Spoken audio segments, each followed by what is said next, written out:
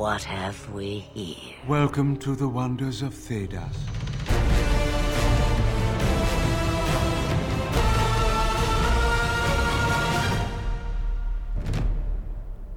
Welcome to the Wonders of Thedas podcast, your one-stop shop for all your Dragon Age role-playing game needs. My name is Ren, and I'm it for today. Sorry to bury the lead like that, but unfortunately, several of our podcast hosters are indisposed. One of them is quite ill and does not have their voice, so while I am also feeling a little bit of ill, we are going to continue going on. It is going to be lecture hour with the Wonders of Thedas podcast this time around. I promise I won't keep you too long. You won't have to sit here and listen to me drone on forever about the assassin specialization, which is what's going to be our main topic for today. Hope you folks are excited. It's a killer. Haha. Boots, you think I'm funny, right? Nugmeg? Thank you. I appreciate it. Anyway, why don't we go ahead and get straight into things? We've got very little news this week in Thedas, besides the adult coloring book for Dragon Age getting closer, but not really... what would you say, Dragon Age RPG news.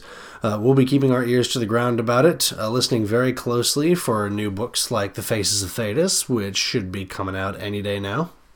Well, probably later in the second half of this year, so crossing our fingers, hoping we hear more about it soon, but we'll probably hear more about it in June, July-ish, and that's okay. You know, we've got plenty of Dragon Age to go around right now, and a little bit to share with you right today. So why don't we go ahead and do a quick consulting of the Codex. You can ask me questions if you like. I'm not sure why you'd Welcome want to the to. Codex. We got a slim one for you today. Not a lot of questions came in this time, but, you know, it's probably going to be a quiet Going time. to regret this, aren't I? We'll start asking folks for more questions here pretty soon.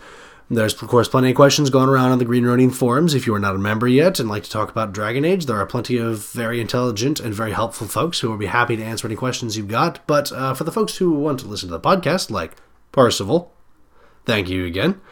Our habitual question answerer, Parsival, who probably should be getting his own segment on the show by this point, of course, had a question for us upon completion of our last episode. And your question, Parsival, was... how do you pace the amassing of magic items, including runes, by PCs? I have been through the rough guide of one item per PC per level, which seems to be working. What was your experience and practice in your campaign? Well, in my campaign, I have actually been incredibly stingy about giving out magic items. The players haven't really needed them that much. They've been getting through challenges just fine without them. It seems like the game and the adventure have worked just fine without too many magic items. Recently, because they essentially saved Tevinter's government from a crazy elven blood mage. We never see those around. But then, since they essentially saved the government and the Archon himself, they have been given quite a few extra little boosties. So a couple of them have actually purchased some runes from Tevinter. A couple of them have been given some magic items. So magic items have been coming very late for our group, and for our group, it's been working out perfectly fine. As for to answer your question, so of course so it's good for my campaign that not a lot of us shown up, although I'm sure a couple more are going to be showing up here pretty soon because I imagine that they've been feeling a little left out of them.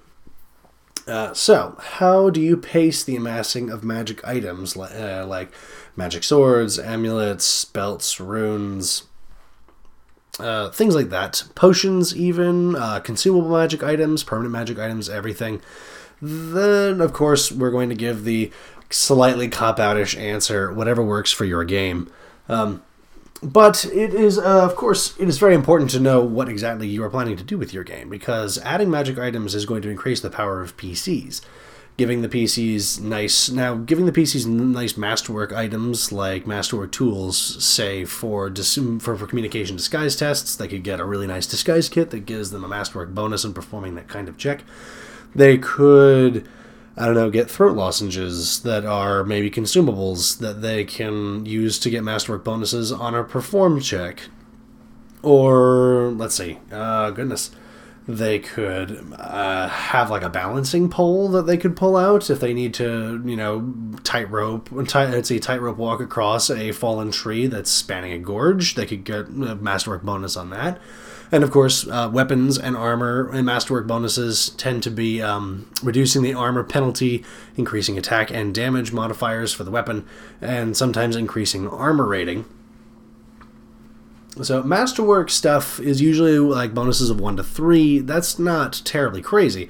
When you start getting into things like Jessica's character, who has the Oak Branch, is a magic staff that itself is not terribly powerful. Doesn't adds like 1 degree of the two-handed style talent. So she does try to hit somebody with it. She does get to move them 2 yards, which is pretty nice. But the real power that it gets is that if you roll a magical mishap, you can essentially adjust the dragon die that rolled what kind of mishap you got, essentially keeping her safe from ever having to worry about demons taking control of her body. And that is something of a game changer. Things like that can be watched for, but you can also watch what kind of powers items have and maybe toss them to the PCs if you know that they're going to come across something they can get some use out of that for. Definitely give them items that are going to be useful for the challenges that are coming up and not challenges that they've already faced and never will face again, because that's kind of mean. Let's see. Pacing. Parsifal, you said that it was 1 item per PC per level, which you said it seems to be working. I think that seems perfectly reasonable. Having more magic items come through means that PCs are going to be a little tougher, which means that if you want to keep challenging them in any kind of encounter, really, you're going to also have to bump up some target numbers, bump the attack modifiers of some monsters, and that's something that you can do behind the GM screen. That's really not a problem. That's not so hard. I would say, so again, whatever feels comfortable for your group, but Parsifal, I think that your idea of 1 item per PC per level I think it's pretty solid. It gives the PC something to look forward to, it gives them a reward schedule, and that's good. And I think that idea is actually good for for creating a more moderate reward schedule instead of mine, which has been the characters leveling up has been reward enough. But getting magic items has not really been too much on the PC's radars, although a couple of them have been wondering, can we purchase these things anywhere? Because they have been getting a lot of money. Compared to magic items, they have been getting a lot of money, and of course, one of the little pitfalls that a lot of GMs can deal with is that magic items don't have prices listed for them, so PCs can't go buy them. And the core rulebook even says that PCs should not necessarily be allowed to buy magic items. They should kind of be kept special. But, of course, in your game, you are perfectly within your rights of saying that, well, the video games, you can buy those items all over the place. That's how the Chantry and the Circle of Magi make money. So it's probably fairly reasonable that you can have them being sold. I usually, when they are being sold, I make sure that they cost enough that parting with the money to get them is painful but doable. So masterwork items are probably going to cost maybe twice, maybe 3 times the price. I like to use multipliers when I'm calculating prices, and I'll honestly often use Dragon Age Origins values that are listed for purchasing items in the video games, because it makes a good stencil. The amounts of money that you get in Origins is pretty comparable to what you'd get in the tabletop RPG. In the other games, it's a little different, especially in Inquisition, which seems to deal almost exclusively in gold pieces, which is pretty dang rich for the tabletop RPG. And I mean, you are the Inquisitor, so it kind of makes sense. And then, that's a different kind of campaign. Those kinds of campaigns have magic items and masterwork items being thrown at you left and right, and that's because it's a video game, it works for them. So I think I'm rambling now. Parsifal, I think that your rough guide of 1 item per PC per level is pretty solid. Going above that is going to make the PCs a little tougher, which means that you might have to plan a little more, but the players might have more fun with it, and you might too. Giving them less than that is going to make the PCs not quite as tough. They'll have to rely more on tactics. They'll have to rely more on good roleplay. They'll have to rely more on clever thinking, and that can be just as much fun. So watch your group. If they ask, where are the magic items coming, maybe toss them a couple bones but you don't have to spoil them. Magic items are supposed to be kind of special in the tabletop RPG, so feel free to keep them that way. I hope that was helpful, Parsifal. Thank you for the question again, as always. We're probably going to have to get you your own segment of the show. So thank you again. Let's see. Thank you for submitting to the Codex. We're going to go ahead and move on to a quick look at the Dissonant Verses. Do you ever wonder what lies at the edges of the map, past the seas? No. I think we have enough to worry about on this continent. Of course, but... Welcome to the Dissonant Verses. I hope you folks aren't getting tired of just listening to me drone on and babble about things. For the Dissonant Verses, we got a pretty short one. Not too much stuff came around in the Green Ronin forums, and the things that did, I didn't really get permission for. I'll probably get them next time. So this episode, we're going to be tooting our own horn a little bit, because we've been making a couple things. We now have reached Volume 5 of our article collection that we called The Back Shelves. You can find those on our blog, One is the Thetis Podcast, at wordpress.com. More recently, we converted most of the robes from Dragon Age Origins and the Awakening expansion for your mages and other characters to wear. We converted about 21 of them from to the Dragon Age RPG, and of course, you can find our on our blog, One is the Thetis Podcast.wordpress.com. You can find our collection of amulet conversions, ring conversions, belt conversions, and Volume 1 was a smattering. I think there was a suit of armor, there was a weapon, there was a staff, and there was a belt. Mostly things that I had made for the home game. My home game, Faith Misplaced. But feel free to take a look at them, tell them what you think. You can find them, of course, at wonders.thetis.podcast.wordpress.com. You can also find links to them on the Green Ronin forums under the Wonders of Thetis item conversions thread. Just let me know what you think. If you feel like something should be toned down or toned up, it sounds like perfectly reasonable things to ask for. We'd be happy to take a look and see what people think, and I'm babbling again. Why don't we go ahead and keep moving on? You can, of course, find all these submissions and more. Submissions. I submitted it. Archived in our resources for your game page on our blog. I've said the name 3 times now. I won't necessarily repeat it again. If you'd like to let us know about some custom Dragon Age RPG content, or even send us your own, and I completely forgot to put this part into the Codex, and maybe that's a mercy. If you'd like to send a question, you can send a message to wondersofthetispodcast@gmail.com. You can send it to us through our Facebook, Twitter, Tumblr, Google+, or SoundCloud accounts. Or you can send a personal message to Koth the Protector on the Green Ronin forums. That's me. Or Healer Puff on the Green Ronin forums. She's downstairs and sick. But, so thank you if you're still listening to me drone on at this point, I thank you.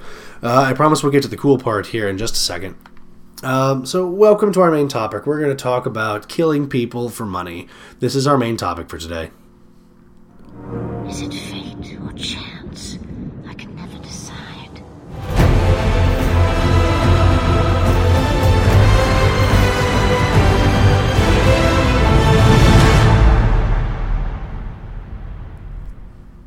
So you're an assassin.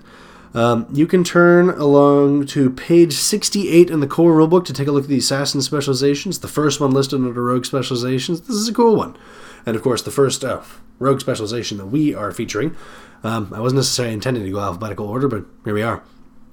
We won't talk much about what the assassin specialization specifically does. We'll be talking about it more in abstracts. You can buy the book, or you can buy the PDF, and you can take a look at it yourself. We highly recommend it. This is a dang cool game.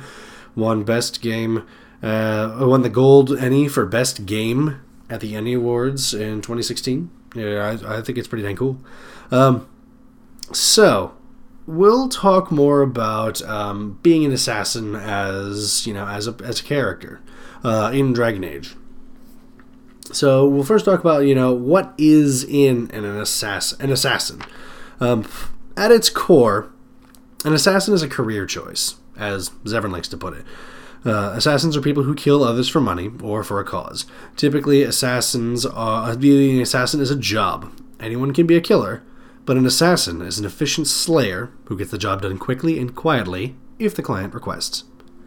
Some assassins enjoy their job, others do not. Some see it artistry to being a hired killer, and others see it as a grim inevitability that simply came sooner than the target expected. Let's see. There are plenty of places that an assassin could spring up. So it is. This is one of those specializations that's pretty reasonable for a lot of folks to pick up if you're a less than scrupulous rogue, because if there are people willing to pay for the deaths of their enemies, assassins will be present. And considering what we all probably know about Dragon Age and Thedas, that could not possibly be a problem. So, given how harsh the politics of Thedas, I just read that. So, for an assassin or a group of allied assassins to crop up, or become player characters, that's always perfectly reasonable, as long as usually they'll pop up more in urban areas, places where there's lots of places to hide, sneak in, slit someone's throat, and then leave. So, in terms of party dynamics, what is this going to do with your party? Now, the assassin specialization, it makes you a very deadly melee character and can still offer a little bit of help. The first degree creates a kind of debuff for your enemies that boosts the damage that all your allies deal, which means that you kind of a party buff for the novice degree, and then the journeyman and master degrees boost the amount of damage that you get to do in melee combat. So, assassin is mostly going to be a melee combat specialist, although you can, of course, be a ranged character and be an assassin. It just was going to work a little differently. So you're probably going to be up in melee a lot with your friends, setting up a lot of outnumbering such and such with the warriors or the other rogues in the party. And considering that your stunning, your dirty fighting power is going to be very powerful, other rogues are going to be really great friends with you, since you were helping them set up a lot of backstabs. Now, in terms of role-playing, most people will probably be unnerved with the knowledge that one of their companions is a trained killer, but individual reactions are, of course, up to those PCs. Some assassins prefer to keep their job a secret from friends to protect them or to avoid some shame. Some, like Zevran, aren't ashamed of their profession and are quite open about it, even openly admitting that I was sent here to kill you. And that can always be a very interesting introduction to the party. Although some folks might call you out on maybe borrowing something. But particularly righteous companions may feel a little nervous about you and your methods, and suspicious types may be waiting for you to kill them in their sleep. So, the assassin specialization does carry with it some connotations for who your character might be. You may not necessarily enjoy your job, but other folks are still probably going to take a little bit of issue with the fact that you kill people and get paid for it. That you accept money for the deaths of others.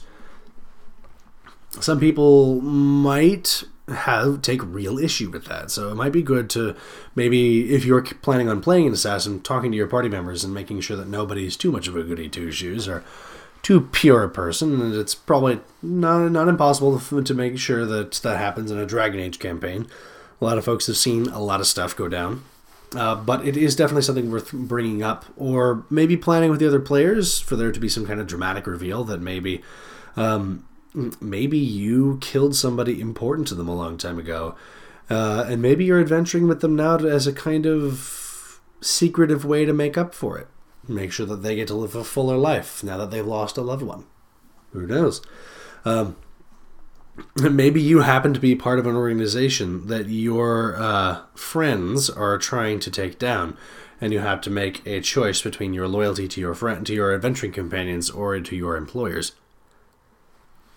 So, Assassin, the specialization, can add a lot of drama to an adventure rather quickly. So keep that in mind if you're planning on playing an Assassin. Let's see. How would you go about getting the assassin specialization? Is a good question. And the most likely method of unlocking it would be finding a trainer, as the job of assassin has many skilled workers who can pass on their skills. Going on a quest to join an assassin's guild, like the House of Crows in Antiva or the House of Repose in Orlais, is also perfectly reasonable and could make some very interesting role-playing opportunities, especially if you have more than one character who's planning on taking the assassin specialization and joining the same house. Your GM may even rule that you can unlock it by taking your first job as a hired killer, which maybe you have to keep secret from your friends. Upon completion, you feel a shift in your soul, and the specialization unlocks to you, and you can start taking degrees of that specialization at level 6. Of course, Origins had a manual to unlock the assassin, so if that works for your game, there's no reason you can't do it too. And a book like that could be extremely valuable to some very dangerous people. So that can open the way to some very interesting roleplay, especially if you and your party stumble across it by accident. Someone reads it and unlocks the specialization for themselves, but then finds that they're going to have to start using those skills a lot sooner than they thought they would, because people come looking for it. So, to give you a bit of inspiration as to folks who are already assassins in the Dragon Age universe, there, of course, is the immortal, the beautiful, the other adjectives, Zevran Aranai, from Dragon Age Origins, one of the possible companions that you can recruit. Or, of course, you can, stab him while he's sleeping. You monster. Arl Rendon Howe from Dragon Age Origins also took the assassin specialization, interestingly enough, and so did his son, Nathaniel Howe, who shows up in the Dragon Age Origins expansion Awakening. Of course, Talus from Dragon Age 2, the Mark of the Assassin DLC, and from her own web series, Dragon Age Redemption, likely took the assassin specialization, although, of course, in the video game, she has her own specialization, like all the Dragon Age 2 characters do, and they have some pretty cool, kind of hybrid specializations. Maybe we'll talk about those some other time. But, so Talus is another possible example. If you play Dragon Age Inquisition, Cole, of course, has the assassin specialization, and, of course, your Inquisitor, your Inquisitor, Hawk, or Warden can take the assassin specialization. And finally, if you play the Dragon Age Inquisition multiplayer, the Inquisition agent Argent, the agent named Argent, of course also has the assassin specialization. And if I'm not mistaken, I think I might be crazy. Doesn't Argent show up in the comic books? Well, who am I asking? There's nobody in the room except you and you. But you guys got your own things to talk about. I appreciate it. So, an interesting topic that needs to come up is if you've got assassins in the party, assassins usually get their skills from other trained folks, and those trained folks are usually members of an assassin's guild, which means that including assassins' guilds as part of your campaign's story can get very exciting, especially if you start using the organizations and realms rules to perhaps mention a bit of political intrigue between, maybe a little bit of less than political and much more stabby intrigue between the two. So you can start having plots being taken, plot actions being made by your group against their group, and then their group making attacks against yours. And the PCs being central and accessory to all of these crazy adventures between these two factions. If your character wants to become an assassin, there are quite a few options when choosing a guild to join. Most of them are regional organizations, and indeed, getting them involved is a great way for you to involve organization rules from Chapter 6. So if you've got, you have many regional assassins guilds, maybe they happen to be working on the same job, and maybe an organization's opposed role is going to have to be made in order to decide who's maybe came better prepared, maybe who got there first, and if it looks like it's going to be a tie, maybe the PCs should be the ones who tip the scales. Of course, an episode about the assassins would be completely remiss if we did not talk about the largest example of assassins in Thedas, the House of Crows in Antiva, that our immortal Zevran Aranai is a member. Well, former member, if you play to the end of Dragon Age Origins. Or, if you kill him, and, then he's definitely a former member. So legendary is the skill of the House of Crows, is that they practically run the nation of Antiva. They claim they can hit any target in Thedas for the right price. And, for the most part, they usually can. Recruitment is not common among the masses, at least as far as I can tell, but from birth or childhood. The elven and human slave children are usually purchased to train the children from a young age, grooming them for membership and weeding out the weaker applicants. This is how Zevran was recruited into the Antivan Crows. You are raised as a killer, and you are given special techniques. You are given special philosophies. You are given special. You are given your own kinds of leashes, your own limitations, your own limits, your own regulations. And, of course, plenty of storytelling opportunities. An adult recruit would make an excellent story if the Crows think that the person has the aptitude and the loyalty that would be required to join the Crows. So, if your character did not grow up a member of the Crows, but wants to become one, that could create some interesting strife among the party. So, be ready for something like that. But because the Crows usually don't necessarily recruit from adults, I think it would make a very interesting story for the PC to try and impress the Crows. And they may have to go to some pretty underhanded methods to impress them. Perhaps even slightly infiltrating them and learning some jobs that they have got that nobody's taking, and maybe do them yourself and bring them in for the bounty. Or of course, you can always get plenty of intrigue if a character who joins the Antivan Crows then finds out that there is a price on one of their adventuring companions' heads. That can lead to some interesting decision-making, especially seeing that they have just so recently accomplished their dream of joining the Antivan Crows. Will fulfilling their childhood dream then require them to kill one of their best friends? Who knows? Other examples, of course, of guilds that hire assassins exist, of course. There is the House of Repose in Orlais that is a lesser-known assassins guild, mainly for their more limited scope. They mostly work in Orlais or deal with Orlesian citizens, past and present. They've only shown up once so far in Dragon Age Inquisition, if you follow a certain person's quest line.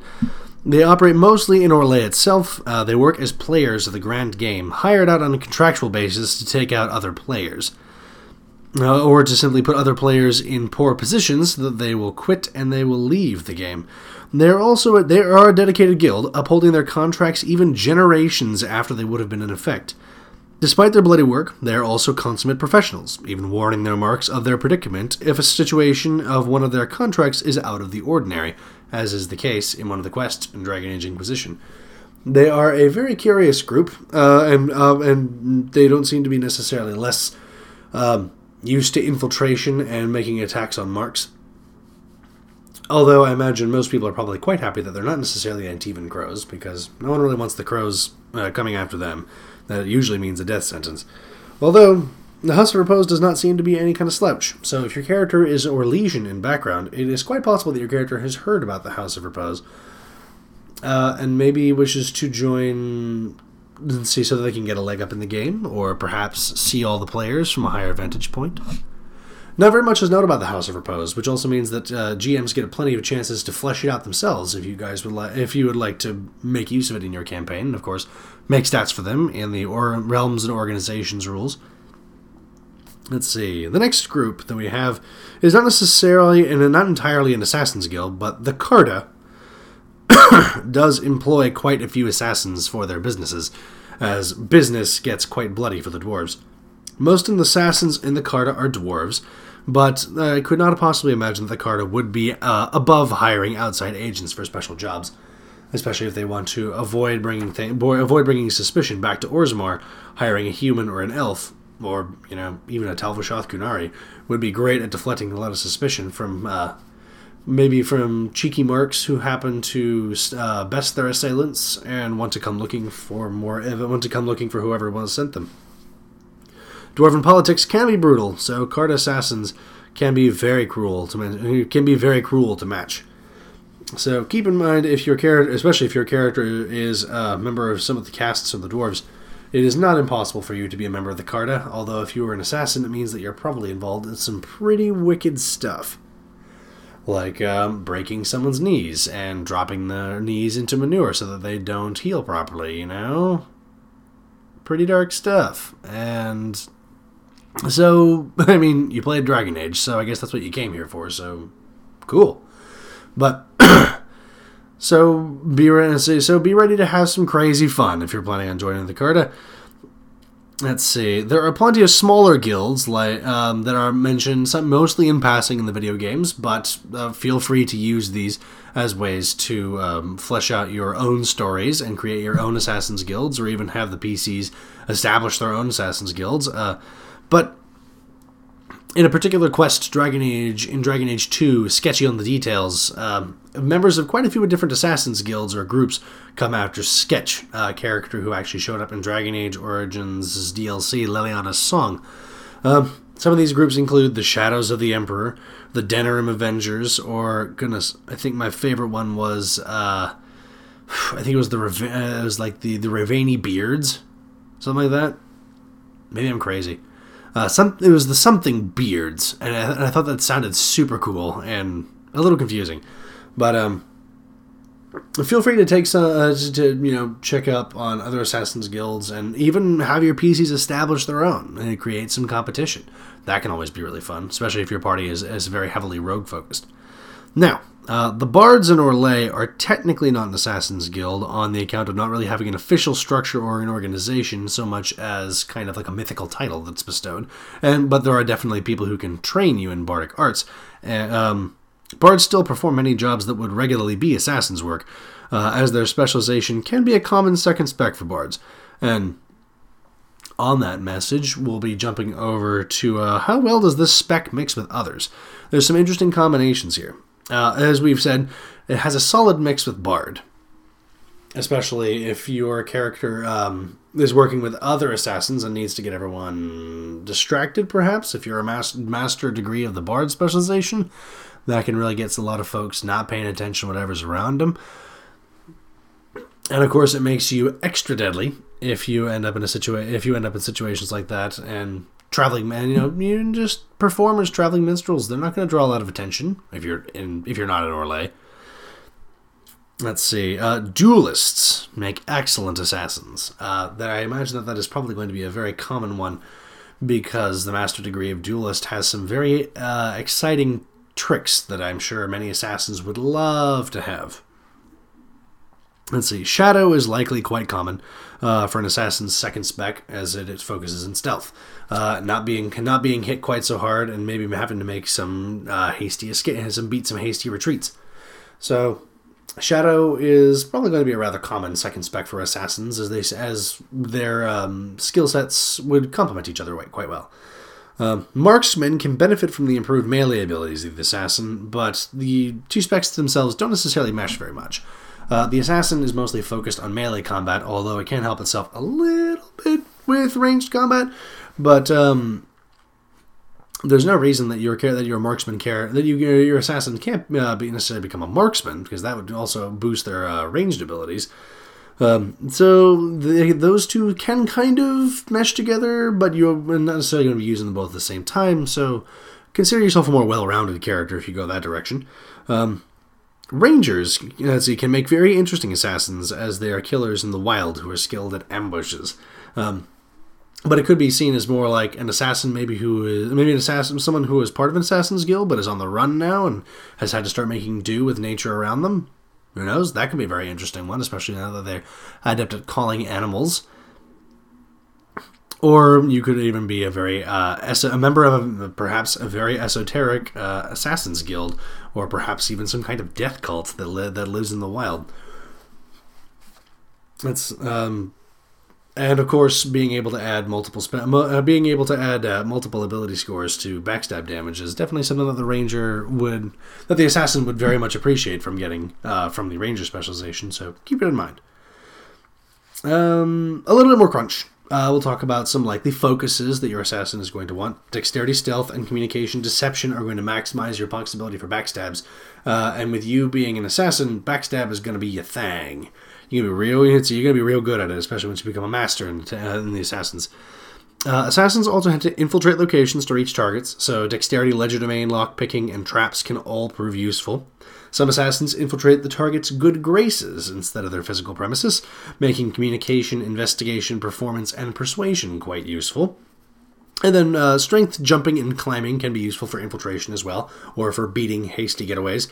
And assassins who employ poison, of which I am sure there are several, will probably want to take the cunning poison lore focus, especially because it will open up the talent. We'll talk about the talents. Of course, assassins who pick poison will probably want to get the poison-making focus. Assassins who perhaps employ traps, maybe they make a quick attack on a mark and hope that the mark will follow them into a trapped alleyway. Let's see.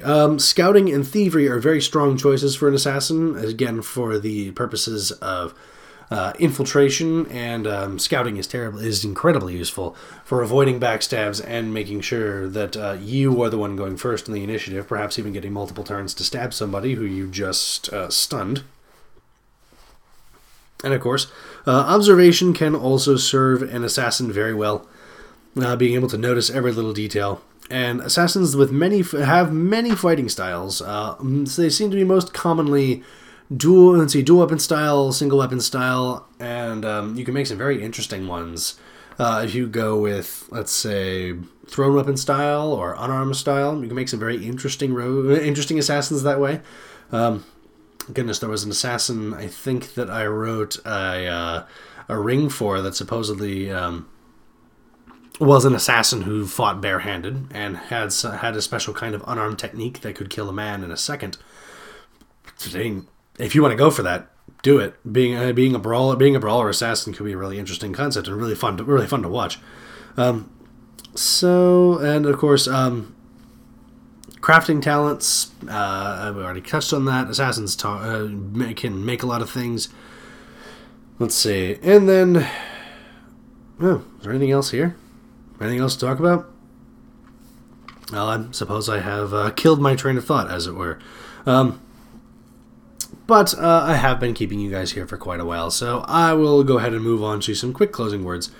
Assassins are excellent for engaging foes in melee, and their basic rogue powers give their ranged attacks some oomph, so your assassins can be dangerous foes indeed. You are all about killing folks and taking them down quick, which is going to make you very valuable to parties who need to have some people killed. It may be a spec that a lot of people want to keep secret from their allies, and that, of course, is going to be a case-by-case basis, but that can lead to some very interesting roleplay opportunities. And the Assassin's Guild membership is not necessary, but can add quite a bit of spice to a campaign, especially once your other PC friends find out that they have been accessory to the machinations of an Assassin's Guild. A lot of things to keep in mind, and of course, if you'd like to take a look at the exact wording of how the Assassin specialization works, you can turn to page 68 of the core rulebook in your PDF or in your physical copy. Feel free to take a look at it. It's pretty straightforward stuff, but being an assassin itself is not necessarily straightforward. Be ready to play that at the table. It can bring a lot of excitement and a lot of fun. This is a really cool specialization. I highly recommend it. None of my party members have it. None of the folks in my groups have it, but, I think there's time. Anyway, thank you all so much for joining me. This has been Rand's Lecture Hour on the Wonders of Thedas podcast. Of course, I'll just remind you folks again, if you'd like to contact us, share some custom content that you made, ask us a question, or even submit a segment of the podcast, I don't know. Whatever you want to do, you can contact us through our email, wondersofthedaspodcast at gmail.com. You can, of course, contact us on our blog, wondersofthedaspodcast.wordpress.com. You can contact us on our Facebook, our Twitter, our Google+, our Tumblr, our SoundCloud accounts, or you can send personal messages to Caught the Protector on the Green Ronin forums, that's me, and Healer Puff on the Green Ronin forums, she's downstairs. Thank you all again so much for joining us. This has been a rather quick lecture episode. Hope that's okay for you folks. We've been a bit discombobulated because of all the sickness. We promise to be back in full fighting form in the next 2 weeks when we see you folks again. Thank you all so much for your patience, and you folks have a good time. This is Ren wishing lots of sixes on that dragon die. Thank you so much for listening. Have a good night, afternoon, day, whatever it is. Bye.